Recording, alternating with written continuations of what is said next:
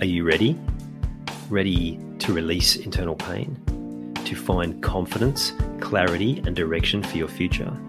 To live a life of meaning, fulfillment, and contribution? To trust your intuition again, but something's been holding you back? You've come to the right place. Welcome. I'm Ian Hawkins, the host and founder of the Grief Code podcast. Together, let's heal your unresolved or unknown grief by unlocking your grief code. As you tune in to each episode, you will receive insight into your own grief, how to eliminate it, and what to do next. Before we start, I have one request.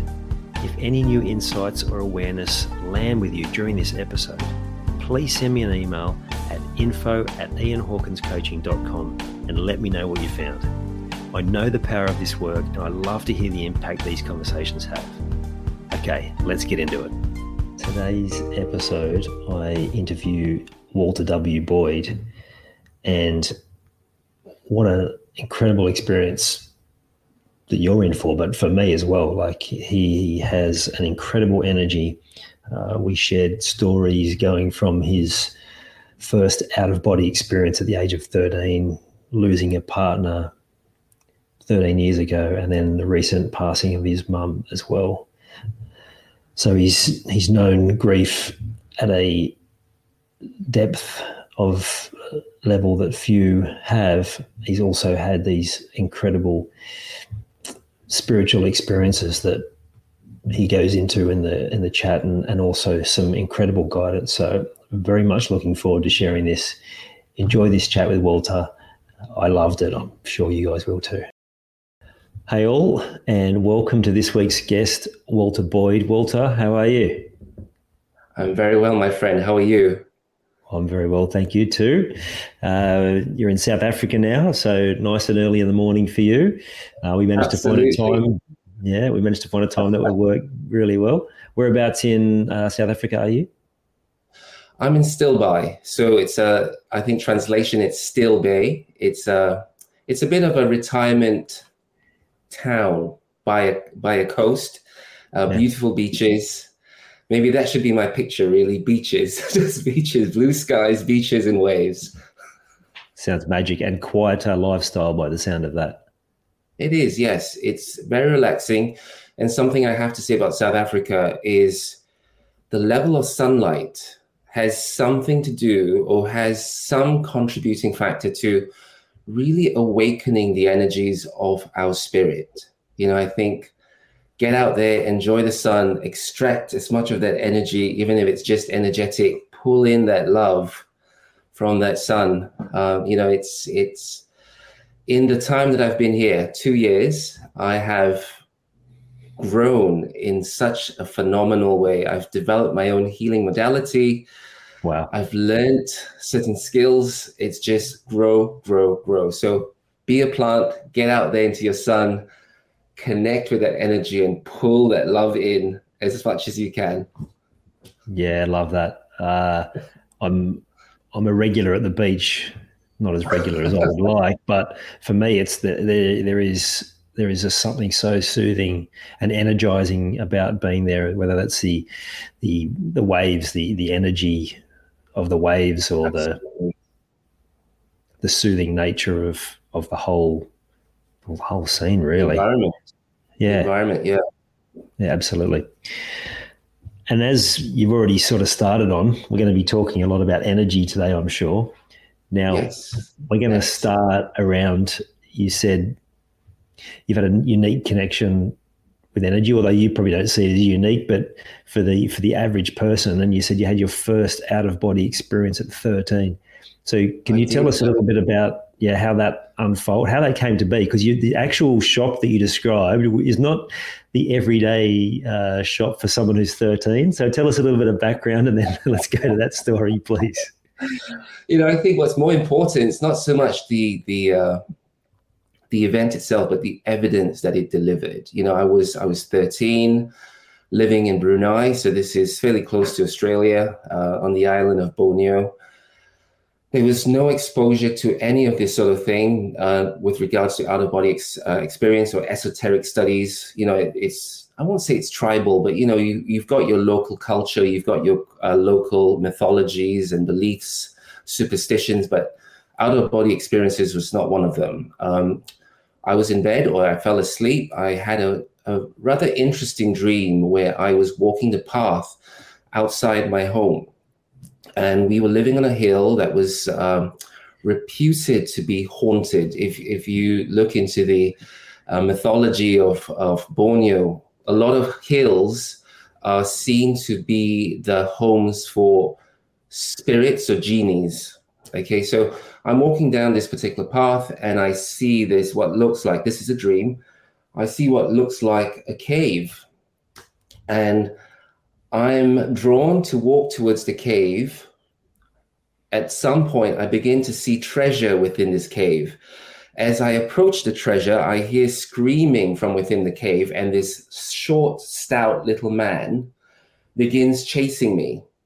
I begin to run, and this is all a dream, but it's true in terms of placement of my home position and stuff. So I run home and find myself hiding in my bed.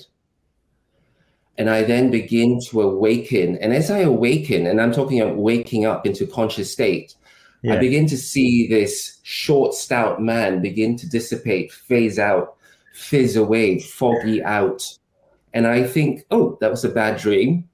Now, where we are, or where I am at the moment, is I'm in bed, and right in front of my bed is the bathroom. And I'm thinking, oh, I'm gonna need a toilet break here. So I walk towards the door thinking that I'm just me. I'm just me, not a problem. I place my hands on the doorknob and literally walk right through it. No way. Literally walk right through the door. And immediately there was this sense of awareness descending upon me. The sense of awareness that this is who I am. This is who I truly am. It wasn't the person who's sleeping in bed or the person who's walking around in normal reality. This is who I truly am. And I'm thinking, oh my God, I'm in my expanded state. And what I'm being drawn to address right now is that immense sense of expansion and love and the lack of stress. It was literally like bliss permeating the atmosphere, bliss permeating the whole of everything, bliss being me. And I'm thinking, okay, it was one of those full moon nights, and I'm thinking, and I've always had the moon, I thought, I want to get to the moon. So I jump out of the window and I'm doing a Spider-Man, I'm clinging onto the wall like Spider-Man, and I look to my shoulder and I see this gloriously thick coil that looks like a cord around my neck. But what's really interesting, like I need to remind us that there is no awareness of out-of-body experiences. But within this state, I was aware of what to expect within myself. I wasn't thinking like, what is that on my neck? It was like, oh, it's there. So two things come to mind. One is it's like those old videos you see from people taking LSD and that's how they're describing it, right? But the other part I'm really curious about is like there's a knowing that you just described there, but is there any part of you that has any fear or like none? It was this bliss state was so permeating, this sense of, oh God, I'm glad I'm back again, was just so liberating. It was just so liberating. I remember jumping out of the wall, out of the window, and everything was like click, snap, think, and you're there, think, and you're there, think, and you're there. And I was out the door and I'm thinking, I want to get to the moon. And I jump and I lost consciousness, find myself back in bed. And I'm then thinking, okay, that didn't work. And I roll out of bed again, but I'm still in that state. And I walk to the mirror, which is on the side, diagonally to the side of my bed. And I walked towards it and I said, and in theory, this shouldn't actually work because what I'm about to address, I'm not actually physically present. This is my energy body. But I walked to the mirror and I said, I want to see what I look like. And I then intended that I create light, and then I began to glow with this shimmering blue light and saw who I was. And since that moment, the effect of that experience has been, apart from an undying desire to reconnect and reestablish and re-experience that, has been this unwavering acceptance that you, I, and everyone else that we call friends, family, loved ones, we exist as a primal spark of consciousness that exists within a container, and that no matter what happens, this spark lives on. You know, I think if anything I want to deliver from this sharing today is this deep remembrance of this truth, and to bring that awareness so closely to the fore of our consciousness that it begins the healing process of so much of our grief, of our pain, and regret.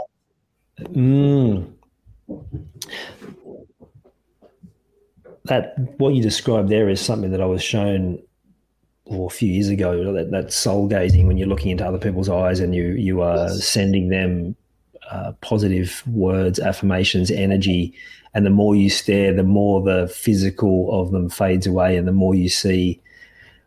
What I saw with someone was not blue, but it was golden white light. It was like everything just went. And that whole experience for me was like, what on earth? Like, you know, that window to the soul.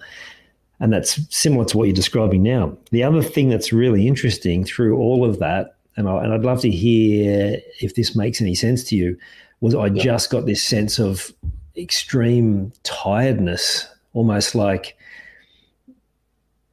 is it the search for trying to get back there that's tiring, or is it or was that actual process that you went through extremely tiring, or is it something else altogether that I was feeling then? I think it's that can be a multi-layered expression, because immediately, as you said, tiredness, I think so many of us are battle worn. So many of us are so invested in the identity, in, you know, maintaining, paying the mortgage, doing the bills. And this is not in any way, forget everything, go live in a cave. This is not that. But I think so much of us is so invested externally that there isn't the inner circuit to allow us to feel the feedback loop of life that says, be fed by the truth of your identity, be fed by the truth of your heart, be fed by the eternity of your presence. You know, so with regards to the tiredness, I wasn't tired when I had the out-of-body experience, definitely not. But in the journey of exploration, even the journey of seeking, I think we can invest so much in the seeking that we lose sight that the presence is there already. So what exactly about this process, if this presence is here already, why are we not why is it not permeating? Why is it not just leaking, seeping, expressing? You know, so maybe that's part of this tiredness, maybe part of the invitation through our exploration today is how can we find this pathway back into this beautiful, sustainable relationship between identity and the spirit that is within, to become a living lighthouse, a living expression of your grace. The immediate question that came to me when you were explaining that was, where are you not, like, maybe not where not, but how can you be sharing your story more widely?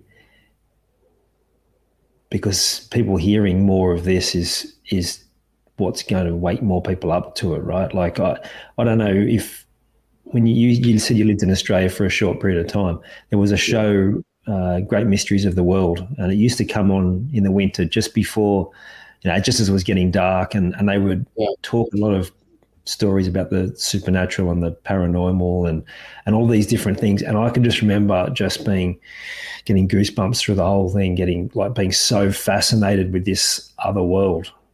And that's never left me. Was there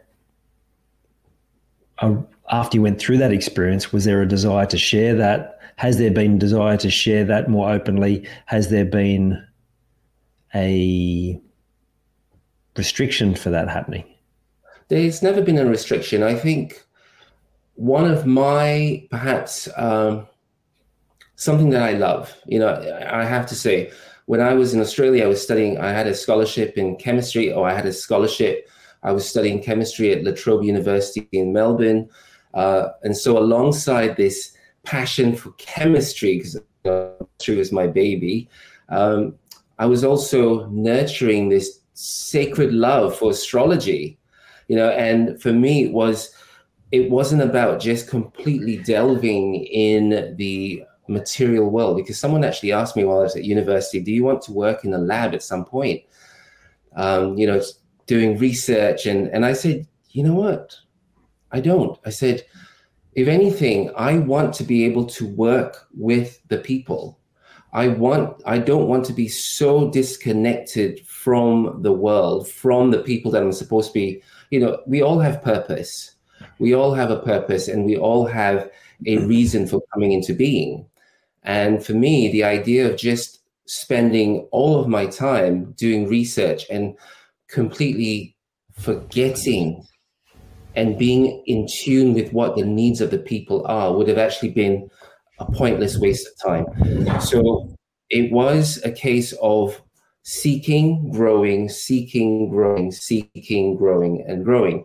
And whilst I do that, I reach out, I connect with people, I see the clients, and my innate overall overarching desire is to reconnect my clients with a sense of that power within themselves. Now, whether it be through astrology, through energy work, through pendulum healing, through a tarot reading, whatever it might be, it's not to create a follower.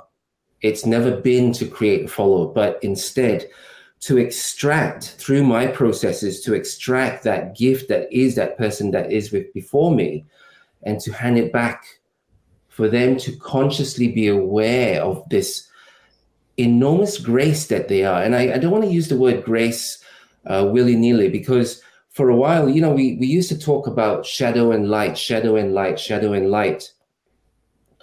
And my guides came in a few years ago and they said, when you actually finally place that shadow and light together, what you actually have is grace.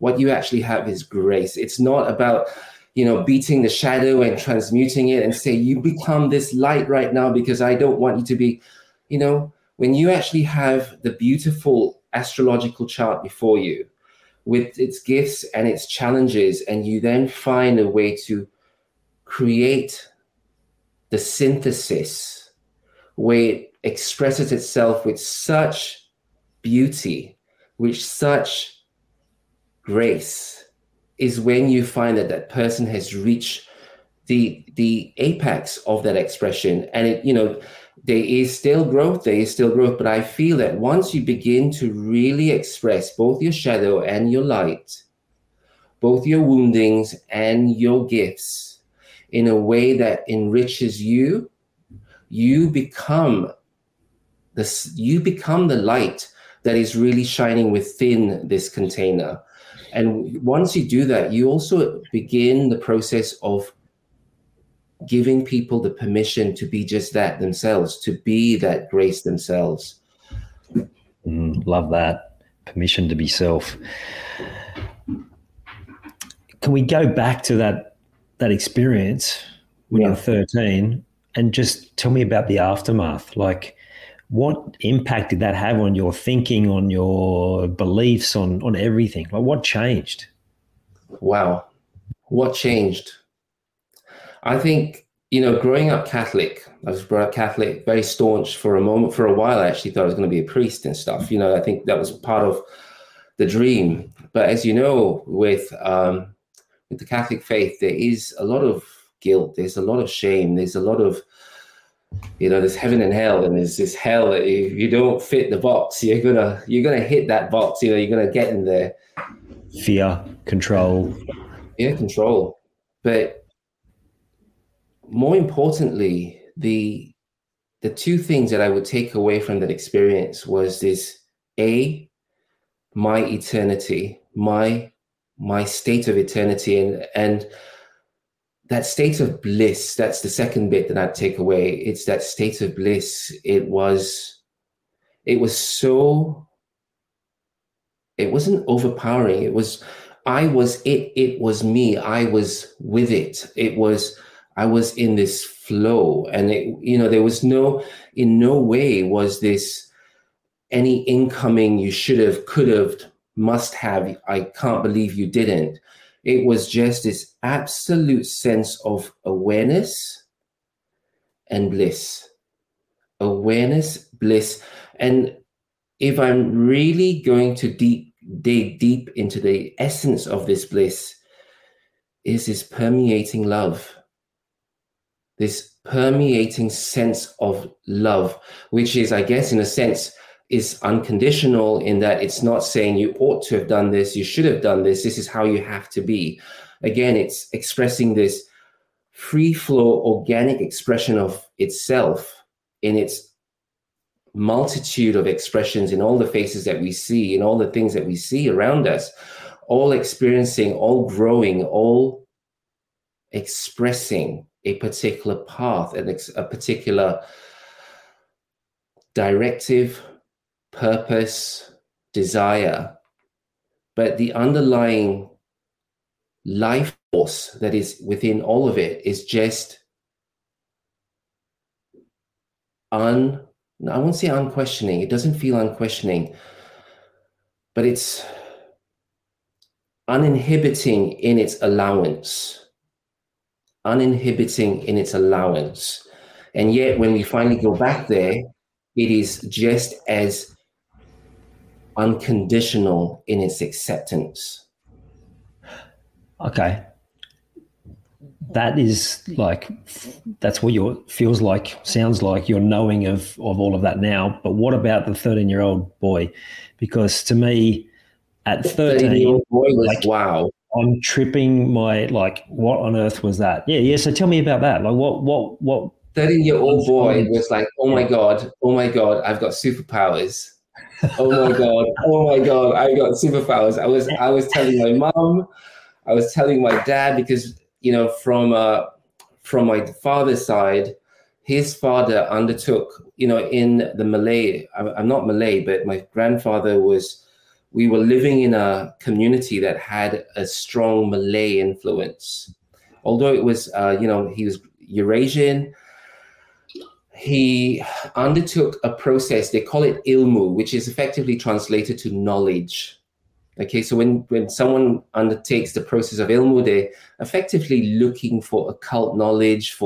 I don't know if you've seen some of the Malay movies and stuff where they've got superpowers and they can fly, they can do certain things. And so I was telling my father that I had this experience, and I just remember seeing him thinking, great, son, you've never gone through a course and you're doing something that's really different, so, but I just felt really empowered. I just felt really like, oh my God, I can move mountains with this power. Yeah. And what I love is that, different to most people who grew up in a Western world, rather than you having that experience questioned or dismissed or suppressed, you actually were empowered and got validation for it. So absolutely. With that in mind, do you tend to then help people who have had the opposite experience, or have had I think with regards to the way I work, I go from believers to non-believers. As in, I don't mean believers and non-believers in religion, but I am willing to be vulnerable to work my processes, both with those who believe in the process and with those who would question it, because my role here isn't to attempt to validate me. My role here, if I'm called to service, is to entrust you with the power that you have within yourself. And if on some soul level you've been guided to meet me for that very purpose, then I will meet that calling to the best of my ability. That's the way I see it.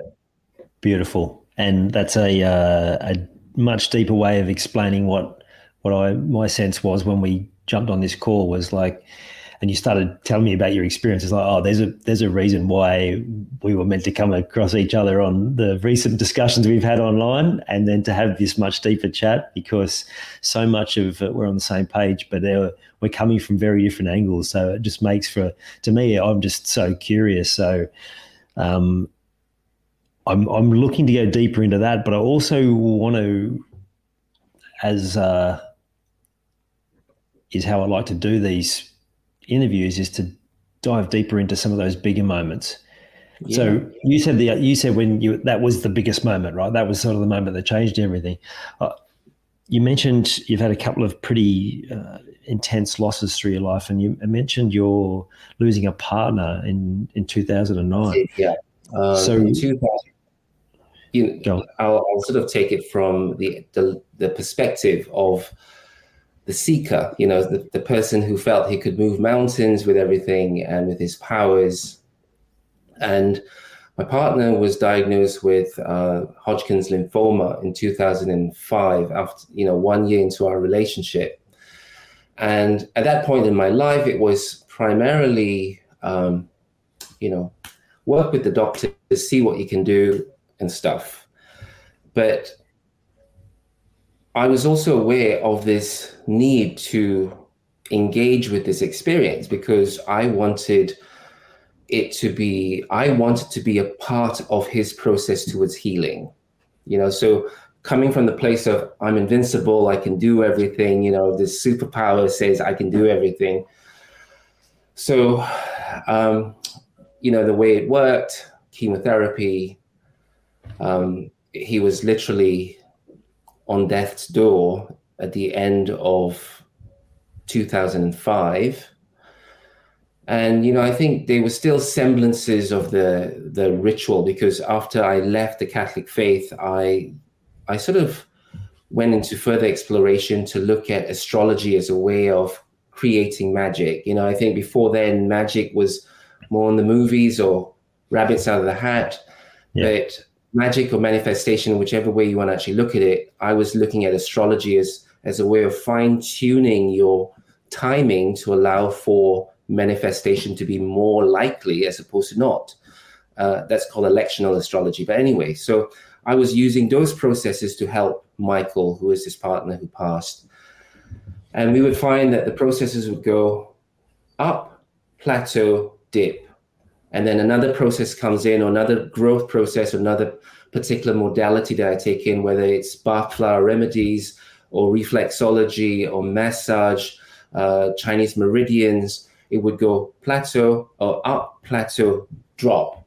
And it just continually went that way. And each time it went this way, I was forced to engage with more processes of learning. So it was not just like, oh, you're just going to sit there, hum and go on and everything will be perfect. You've got to work for this. So it was work.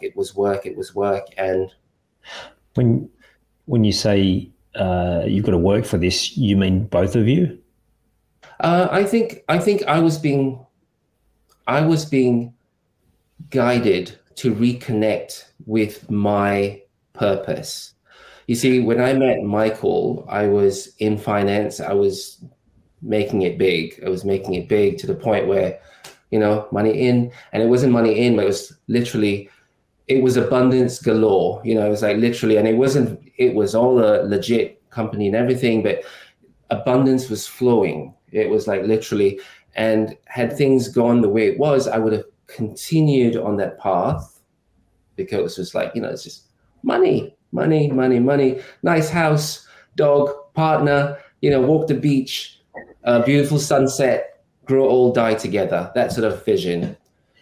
But I believe that, or I sense on a soul deep level, that had Michael not come in to actually ignite in me an awareness of my purpose, then I would have actually moved down that trajectory and just allowed myself to have this. And I'm not saying anything wrong with big house, dog, couple, sunset, whatever, but there was more to this life than just that. And having the experience of seeing someone that you love so dearly go downhill and being powerless was a big thing for me, because it was that, and it was just this continual challenge of attempting to meet the challenge and overcome it, only for it to break over and you've got to start again. And so at some point it led to Reiki, and it sort of brought an awareness of all these people that we were in this cancer ward, everyone just waiting for the yay or nay of the doctors to say where things would go. And part of my desire then was to bring back the awareness that regardless of how small the action that is added to a situation, each of us has the capacity to add value to that moment. Yeah. Each of us has that capacity. And unfortunately, a lot of our society has our basic upbringing, I think globally, has left us with a sense of disempowerment, a sense where we have no say, we have no power, we have no caliber. And, I have this vision of bringing that sense of caliber back. I want that sense that we have that power, we have, even if it doesn't lead to the end point that we envisioned, that we have a power to add value to the moment. Yeah. And I think I know what power is. I think it will be the punchline at the end of this conversation. It will be that line. But given your power, all of our powers. Yeah, I'm talking about this specific moment and the element of powerlessness that you described for being in that environment. I'm sure that there's an element of the patient feeling that, the people who are watching, who don't have any control of the situation, because you had these abilities and you knew what you knew. Did that come with any pressure that you placed upon yourself to get a better outcome for him? I think it did, but I also see it as the whole thing as being catalytic. I think the way I saw his final passing, there was a remission, but it then came back with a vengeance. So can I just jump in there? Yeah. Could you answer that by trying to take yourself back there, rather than answering now from what you know and from all the work that you've done since then, but trying to tap in and remember what that was like when you only knew what you knew at that time? When I knew what I knew at the time, I know that I loved him enough that I would do anything. I would do anything. And I don't mean hurt anyone, but I'd sacrifice myself to make this work, to make this miracle occur, to make that transition occur. And I was very aware of the responsibility that I placed upon myself to take in as much information, to gather as much knowledge that I needed to grow into to meet that challenge. Yeah, I feel that. it was like an energy of like you feel comfortable that you did all that you could, which is all that you would expect for someone that you love, right? Yeah, absolutely. Was there a time where it was clear, or maybe, I don't know, maybe did Michael come across this before you, of a realization that, look, the end is coming, and that's a nice story. So I'd undertaken Reiki. Michael was in a hospice. I think, he resisted the hospice up to the end. I think he had lost so much weight. He had lost so much strength that he really couldn't move. So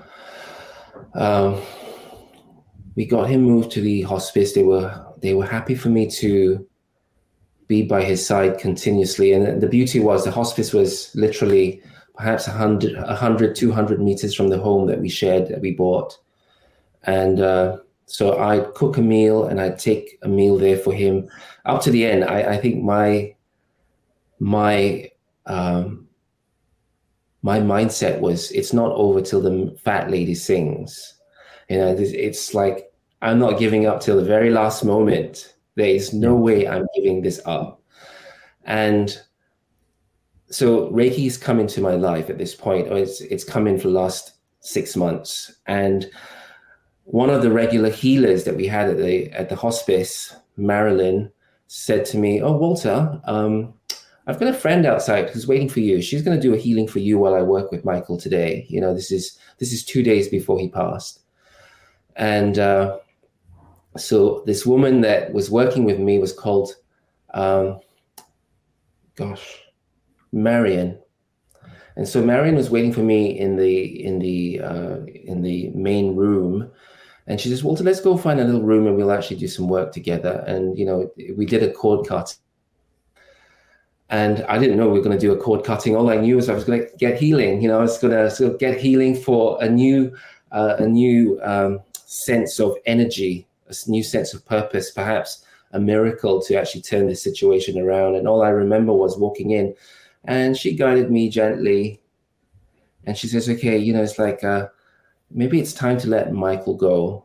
And I resisted. I said, "Are you serious? I've been fighting this whole thing for the last 5 years, and you're telling me that I'm going to let this go? I've got so much of my energy, so much of my love, so much of my passion invested in this. There is no way I'm going to let this go." And she says, "Okay, let's sometimes we can be in our investment. We can create the cage for ourselves. We can create a cage for ourselves. And sometimes for healing to occur, we've got to release ourselves from the cage, and however that might mean, to step out of the cage to allow new possibilities to come through. And one of these cages is like a cord of connection that you have with Michael, and I'm thinking, okay, I know where you're going here, but and so we're doing this cord, and I'm honoring the cord, and I'm seeing the cord, and Michael's there in the distance, and we're totally engaging, we're totally loving, and we're totally expressing the love from an energy level. And I know that people might say, "Poo-poo, what on earth are you talking about? The person's not going to feel it." But from my years of experience, it's like, you feel the energy, you express the energy, the person gets it. 100%. So here's the cord. And Marion says, "Okay, it's time to actually cut the cord." And she says, "I'm going to give you this golden set to actually give you the best energy cut. It's like, it's loving, it's swift, and I said, "I can't do it." And I break down. And she says, "Why?" I said, "If I cut this cord now, he's going to go." And I think even at that point, I was deeply aware of the energetic impact of keeping him here, as opposed to letting it go and allowing it to transmute into something that it's meant to transmute into. And so with tears streaming, and with a level of reluctance, but also with a level of surrendering and acceptance, I cut the cord. And then I felt something lift. And the rest of the process went quite smoothly. There was no issues after that. And I then went back to Michael, and he looked at me very sleepily. He says, "Hey, baby, how are you?" I said, "I'm okay." But I knew something had changed. And it was like two different people. And I won't say two different people. I think sometimes in our investment in whatever it may be, whether it be in a home, in a vision, in a relationship, into something, so much of us is invested into the other. It's almost like we encrust it with our own expectations, with our own whatever, that wherever it goes, we are pulled along with it. And in that moment of sitting in that room with him, it felt like two individuals were sitting. Two individuals who had been given the liberty of moving in love, but moving independently once more. Yeah. Moving independently once more. And, needless to say that he passed 2 days later. I was very angry. I was super angry. I was like, I can't believe you guys did this. My whole identity is invested in this belief that we can make change, that we can create change. And yet you can't just make that one little provision that this one thing could stay. And so that began my next phase, my next 10 years, I guess, psychosynthesis, deeper awareness, deeper empathy, to realize that whilst we can love, it is not for us to hold. It is not for us to hold someone into our vision of something, that each person has a purpose. Each person has their own little journey. Yeah. To me, it's just a great example of how we try and control situations, holding on. But as you just pointed out, then his own journey. This is what I got the sense of. He it seemed just from the outside looking in that he'd made peace with it, and it was you hanging on. It was almost like he was hanging on for you because of that love, right? Which is beautiful, but also, yeah, I guess that would have come at a time when you were both ready for whatever the next stage was. Absolutely. I still feel, even when Michael, I think towards the end, when I realized that he was going, even if I was in denial, I knew he was a teacher. He was my teacher. He was there to teach me on so many levels and to even reconnect me to why I'm here. Like I said, that had things gone the way it was, that had that miracle occurred, I wouldn't be doing any of this. Yeah. I would be happily living the standard. And again, I'm not using the word standard as a dismissive statement, but it's that normal life. Expected. Yeah. And I wouldn't be doing this. When you're talking about him being the teacher, I just got goosebumps of confirmation. Yeah, in probably a bigger way than you may fully appreciate, but I'm sure you'll come to know more of that as the journey goes on. You mentioned anger. That really showed up when you were talking about the weight loss and a lot of loss of strength. And what really sort of came through for me was it's like ripped off, like not only it felt for him like what he didn't get to enjoy and what the two of you didn't get to enjoy because of that life force was just taken out of him. Like how did you process that anger in the moment, and then as those waves would have kept coming for time after that? I didn't know how to process it, to be honest with you, because passed, as soon as he passed, I was just aware of this deep sense of disconnection. You know, it's like I was sitting with this awareness that so many years down the line, but in the past, I remember being eternal. And yet I was sitting with this deep fear that, oh my God, is he still okay? Is he okay? There was a complete sense of disconnection to that bliss state that I was talking about. It was like, what if he's not? What if he's not okay? You know, but that anger, I didn't know how to process it, because a lot of my way of working when I was younger was I was very cerebral. I was great at school. I was good at math. I was, you know, but if you said to me, what are you feeling right now, Walter?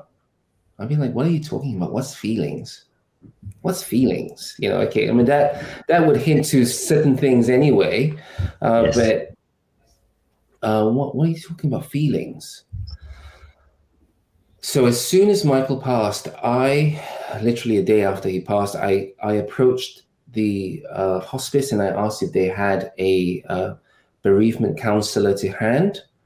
I got myself enrolled in it, and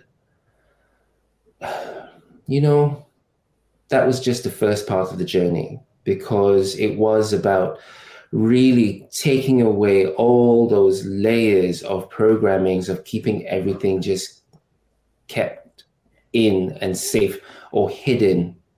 You know, don't show that. And I think it was that, followed by psychosynthesis. I enrolled to undertake psychosynthesis because I saw its possibilities of linking it with astrology.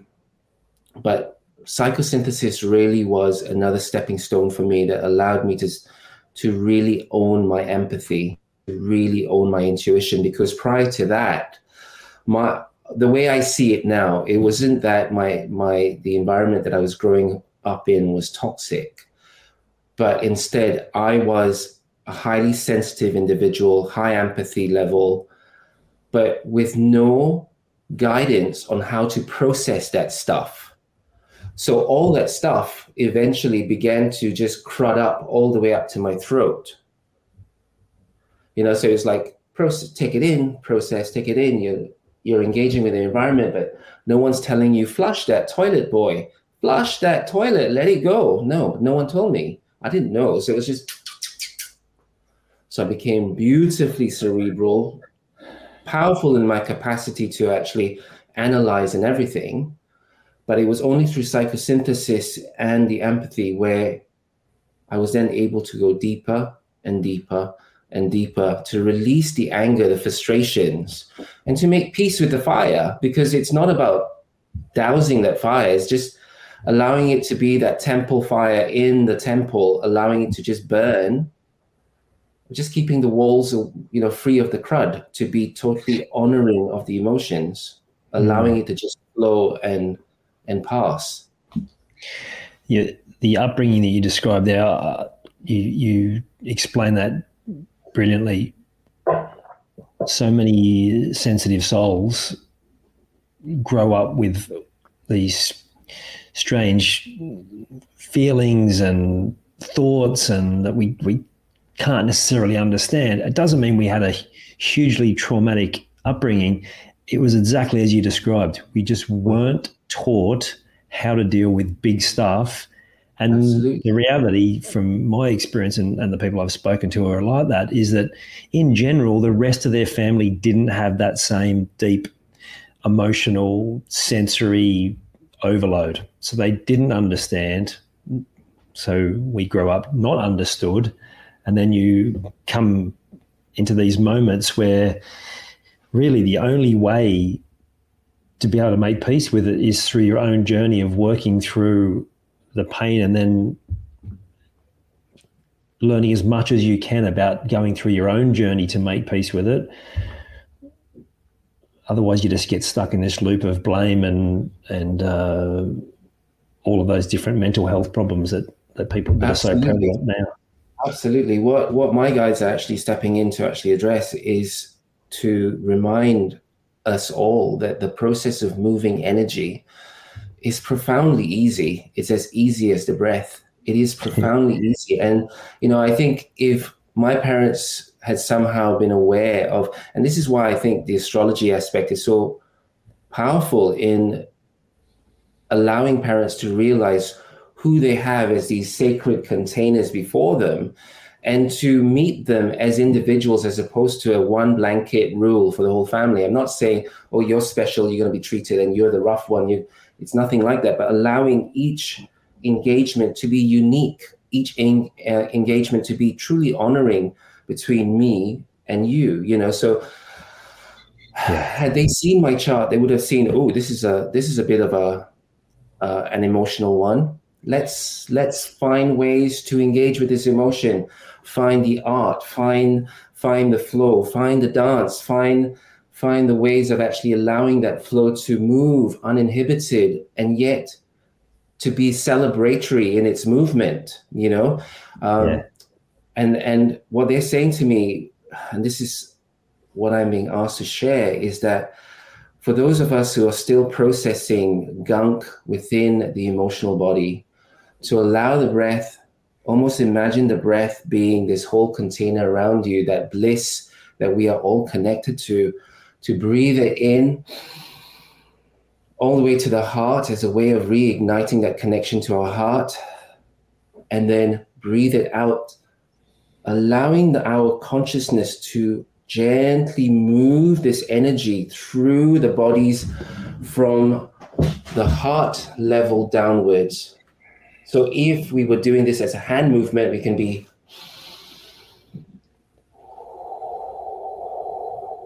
so pushing it down from above to down through the torso. Absolutely, because what we're really trying to do is we're trying to move the energy through the power center of the solar plexus, so that our power center is really aligned with this force of light within our heart, the force of our spirit, moving it through the sacral, allowing it to flush out all the dense crud, emotional cruds that we have actually collected and forgotten to flush, and then flush it through the root.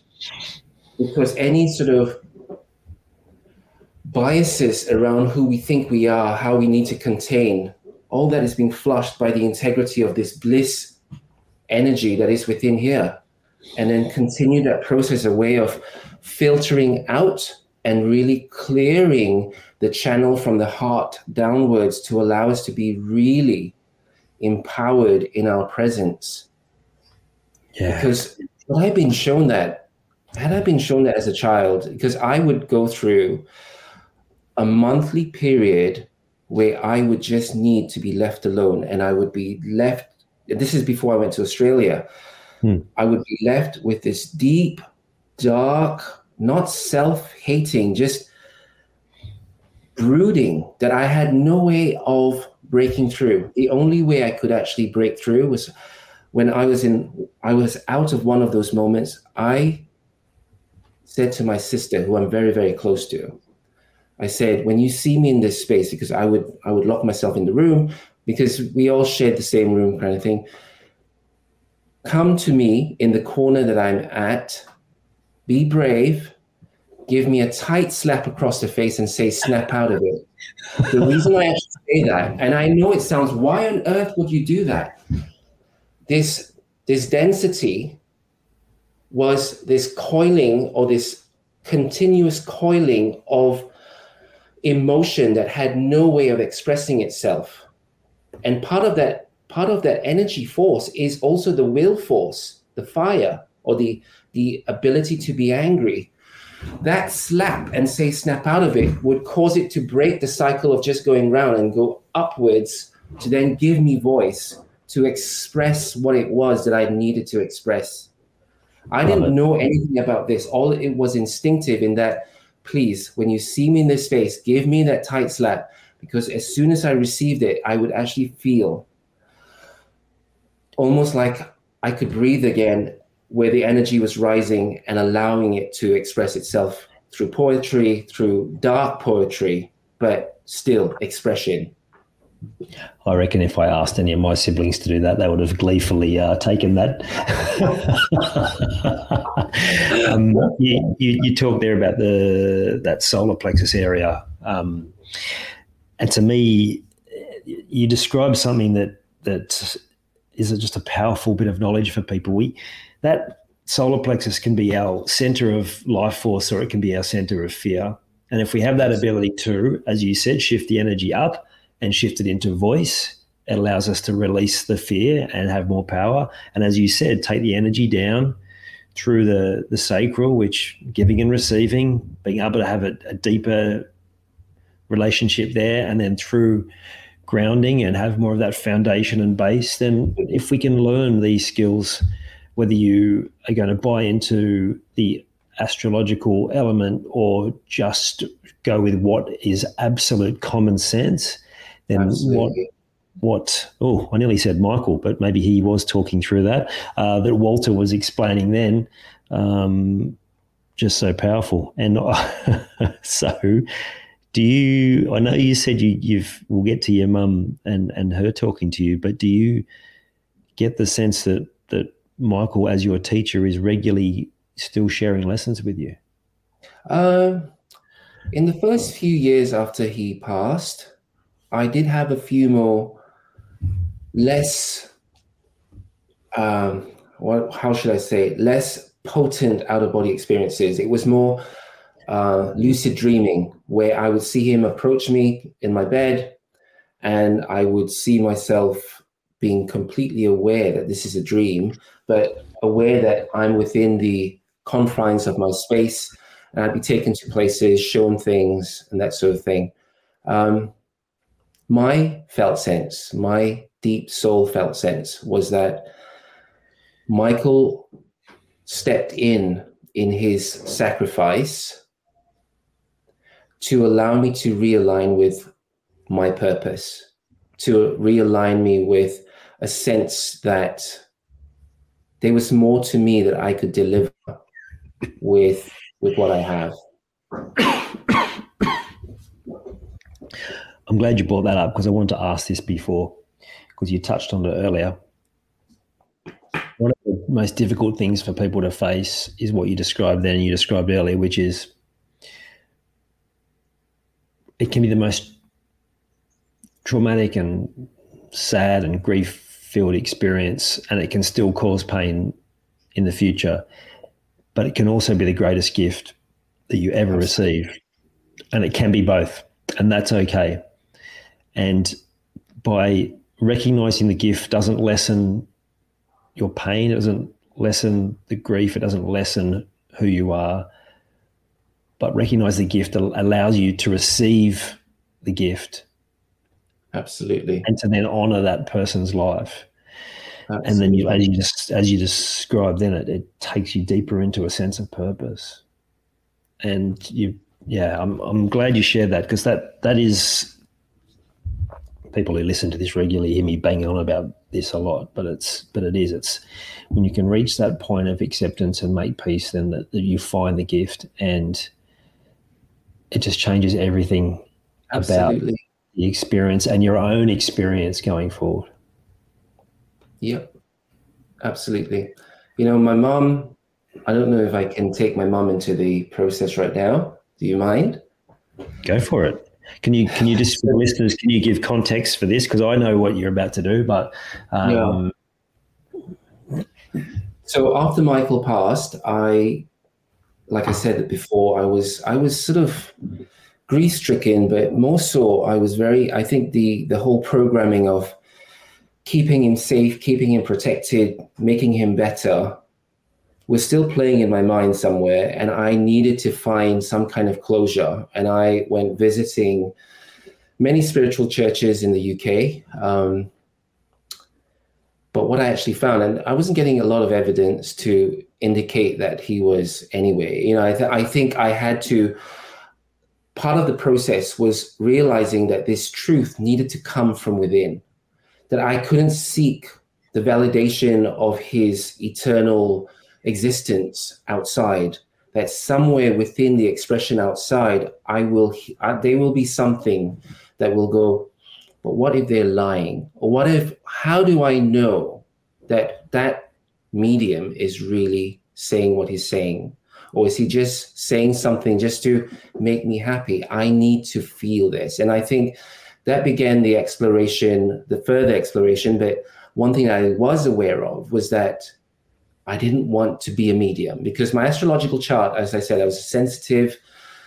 Part of the constellation within my chart actually says mediumship should actually be a doddle for me. It should be one of my capabilities. But meeting the people in their grief, seeing them almost reveling in their grief and not really saying, let us move beyond this. And then it's not about, I guess in a sense where I was like, let's just move out of this. There's a love here that we need to actually find, but no one seems to be doing this. Everyone wants to hear about how Granny X died from something. It didn't feel like, where's the celebration? So I said, no mediumship for me. I am not owning that stuff. I'm not owning that at all. So my mom had a fall 2 weeks before Christmas last year, 2022. And it was literally a fracture of her arm. And what happened was she was taken to hospital and she was then sent back home with a sling. But in the days that followed, she began to become less aware, which is a little odd for, just a fractured arm. They took her in and kept her in and they found her electrolytes were all over the place. Things were out of balance. She had an underlying kidney issue, but the last checkup that she had, which was just a few weeks before the fall, said everything was fine. There was no need for dialysis or anything like that. So she's taken in I think it was the 23rd of December, 2022. And that literally led to her demise, where she was just continuously getting unwell. On the 7th of January, I was having a chat with her on the phone. She didn't sound very well.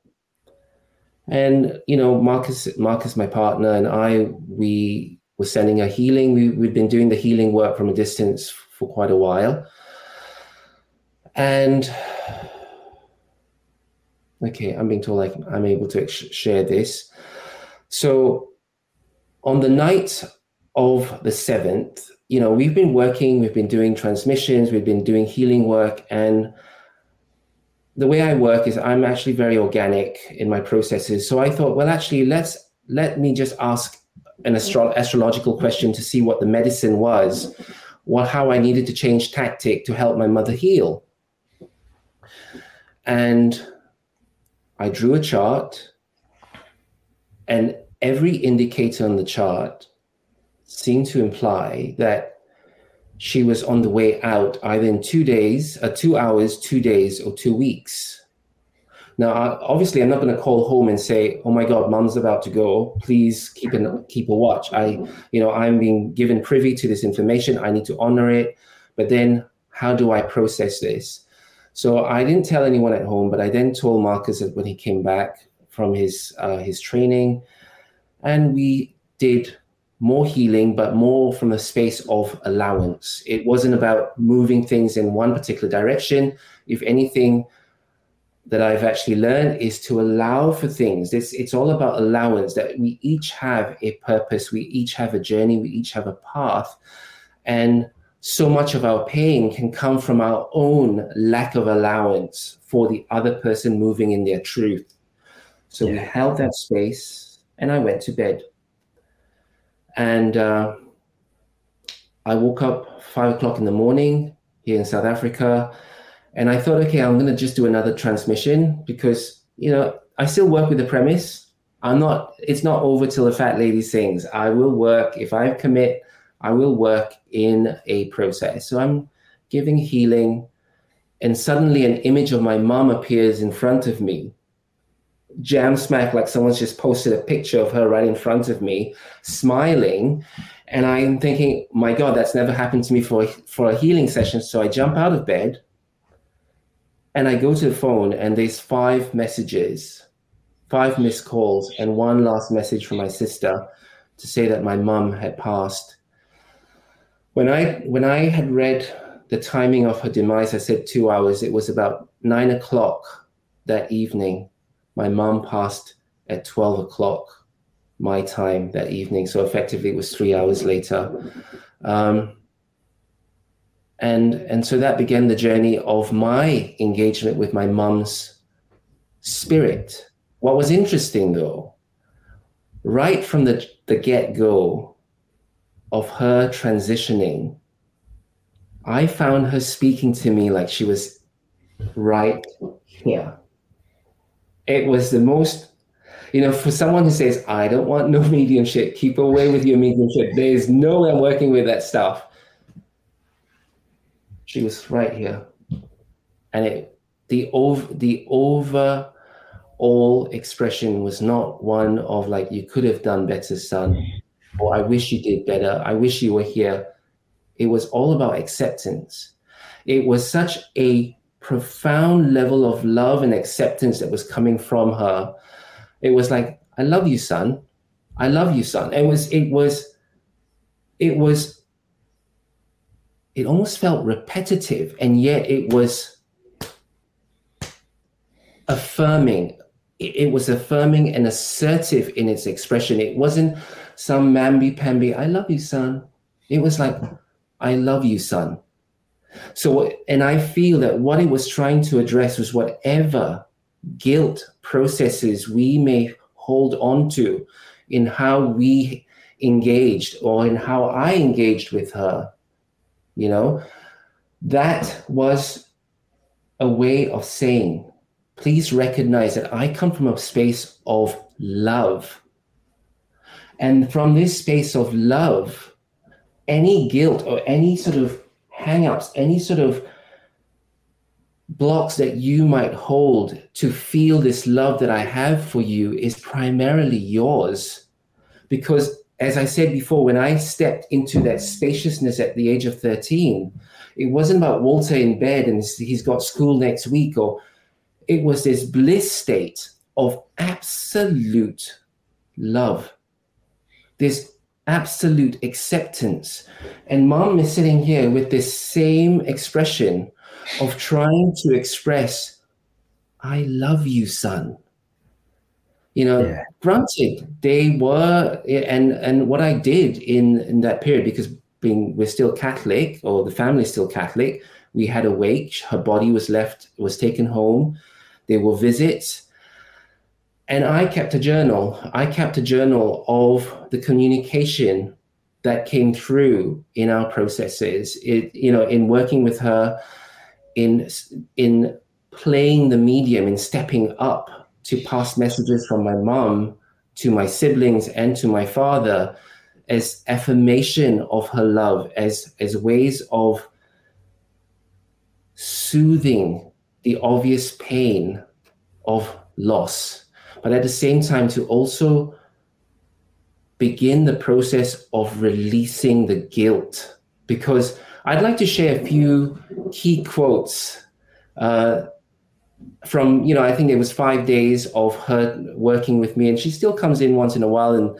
communicating, but there were 5 intense days that felt so much like one foot of me was here and the other foot of me was right there. It was like I was having a continuous out-of-body experience, and I was just pulling in information that she was delivering to support me and my family, and perhaps these words may also support those who hear this podcast. Okay. Go.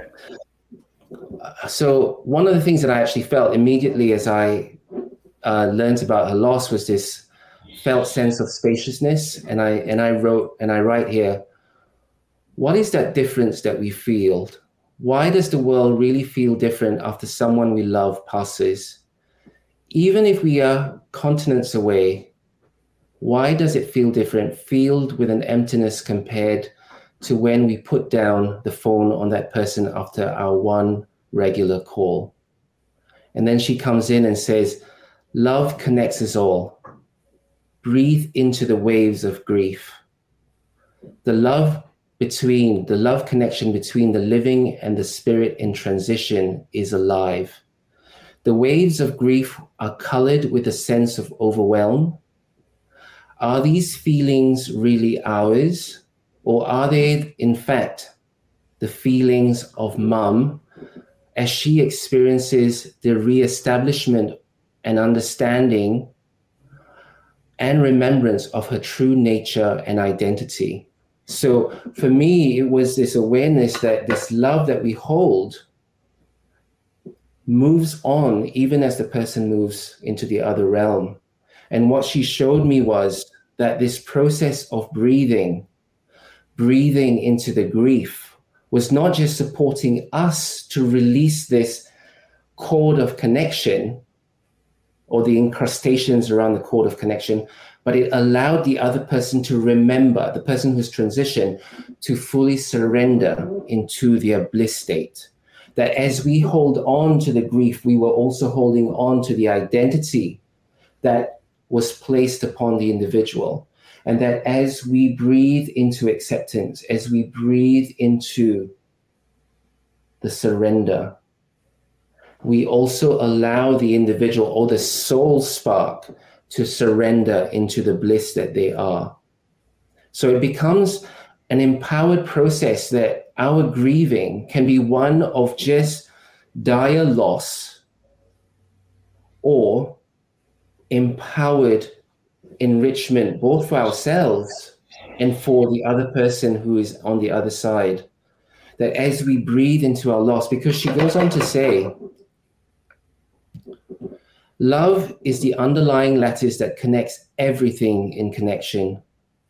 While the conscious programs of identity may build upon this scaffold and oftentimes loses the awareness of the love connection and needs to be reestablished through strategic conscious processes, the underlying love connection is there regardless. Oftentimes, the stuff that needs to be processed as we attend to our grief is the conscious exercises to release these incrustations that overlay this intricately beautiful lattice of love, so that the connection of love can be returned to a state of pristine integrity. Beautiful. What a gift. It was, and it is.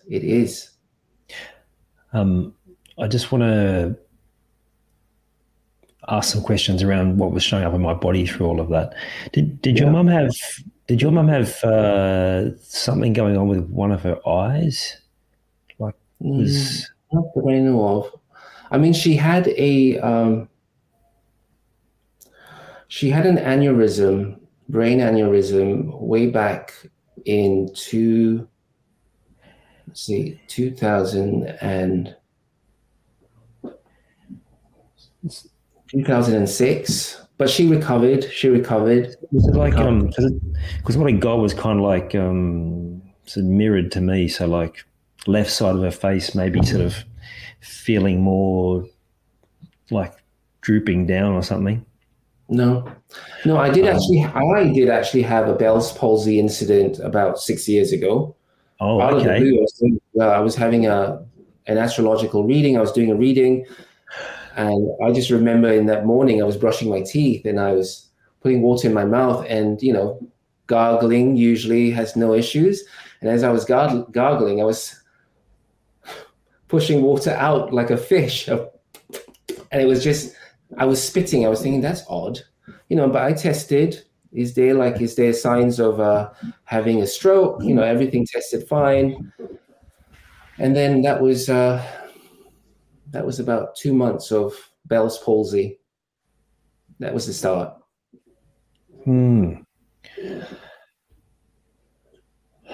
Was there anything going on in your life at that time that was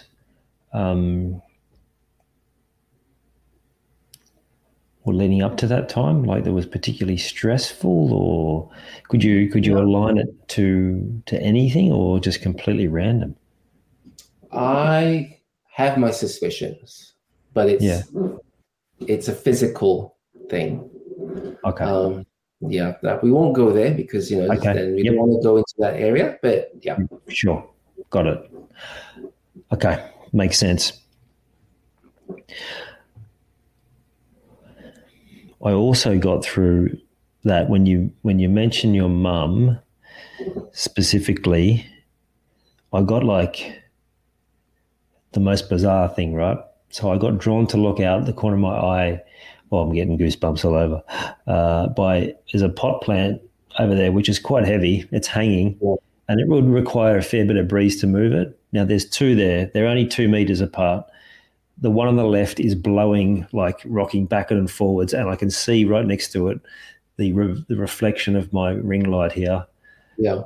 And it was like the only other time I've had a reading like that was with someone around wind chimes and their baby who'd passed early, and it was like a confirmation at my end of like, yeah, like she's here, she's talking to us. And like, I know I say this a lot, but for those listening who all that sort of stuff might be a stretch, like I can't explain that any other way with these two quite heavy pots that are, like, it blew a foot, right? So it's like it's a significant amount of breeze, and yet the other one's just not moving at all. Like that, explain that any other way to me, I'd love to hear it.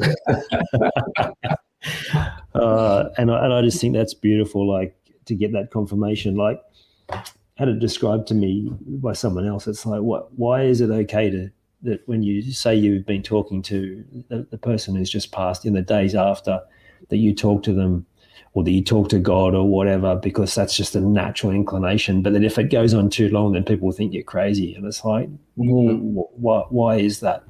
And it's like, you can make sense of it any way you want, but when the experience is so real and you allow yourself, that word that you mentioned before, acceptance and allowing, then you can have some of the most profound experiences which may not be able to be explained by your own previous experiences, by other people in the world, but don't try to.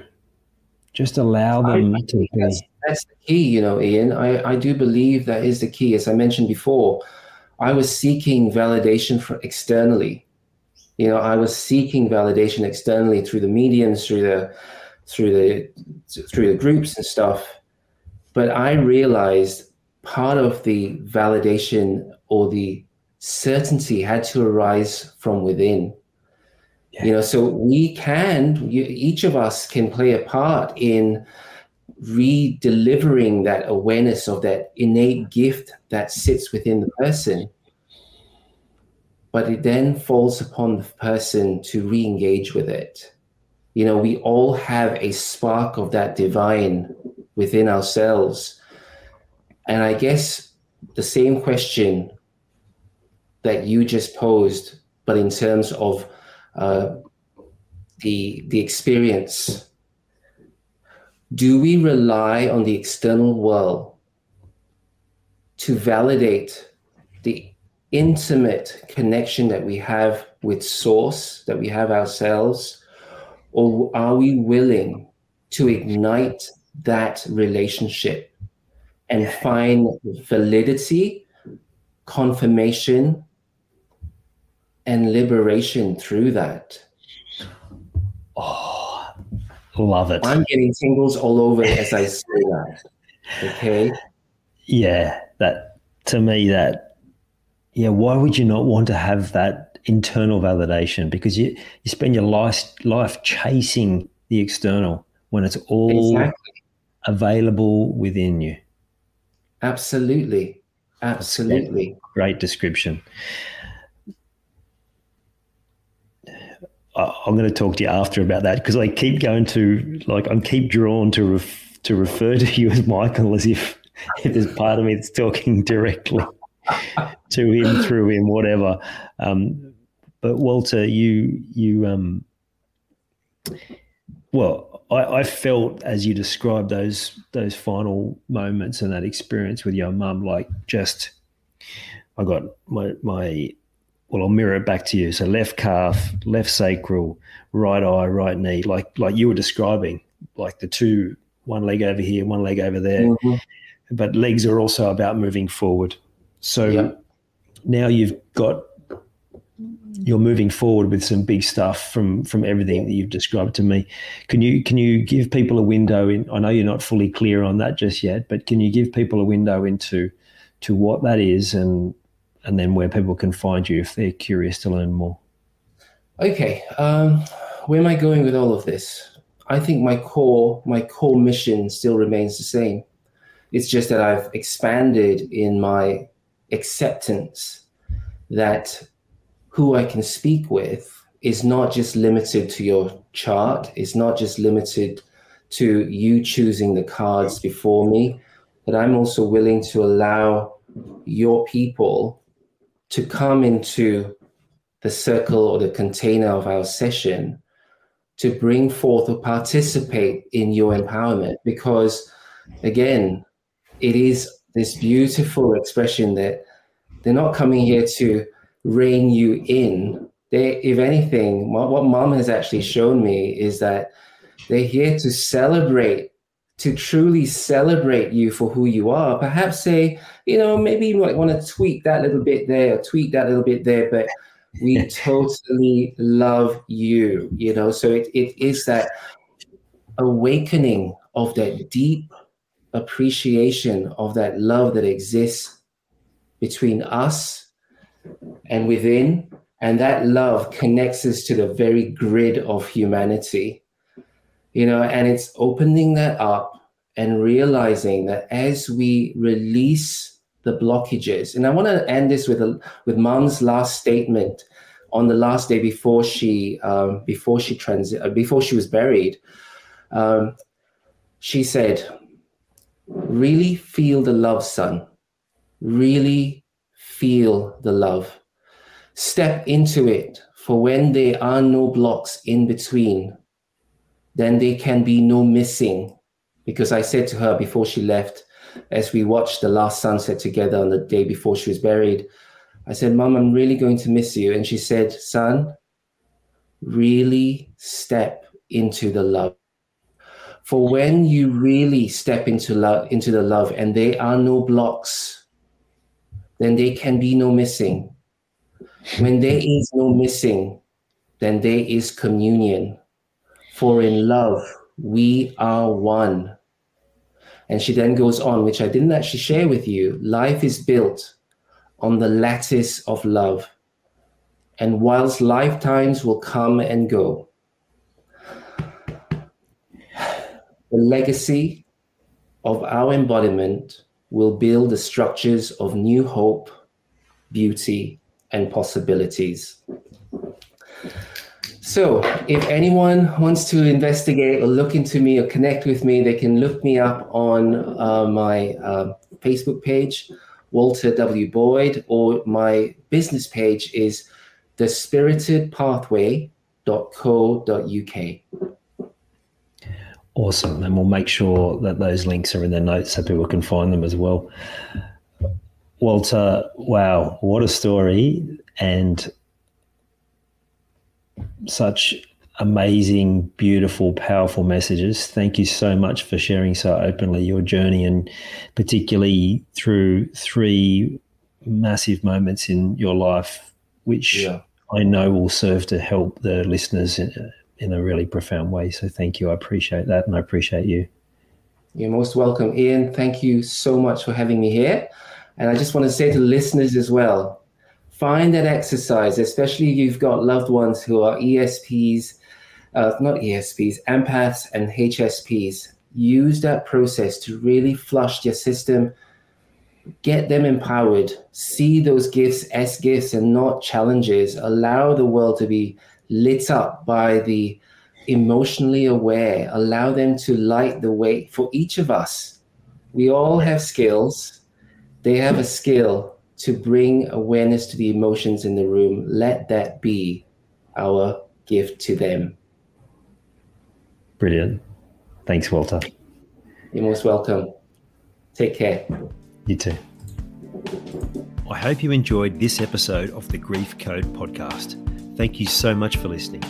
Please share it with a friend or family member that you know would benefit from hearing it too. If you are truly ready to heal your unresolved or unknown grief, let's chat.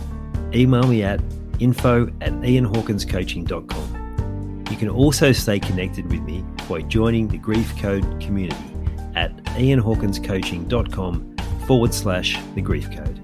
And remember, so that I can help even more people to heal, please subscribe and leave a review on your favorite podcast platform.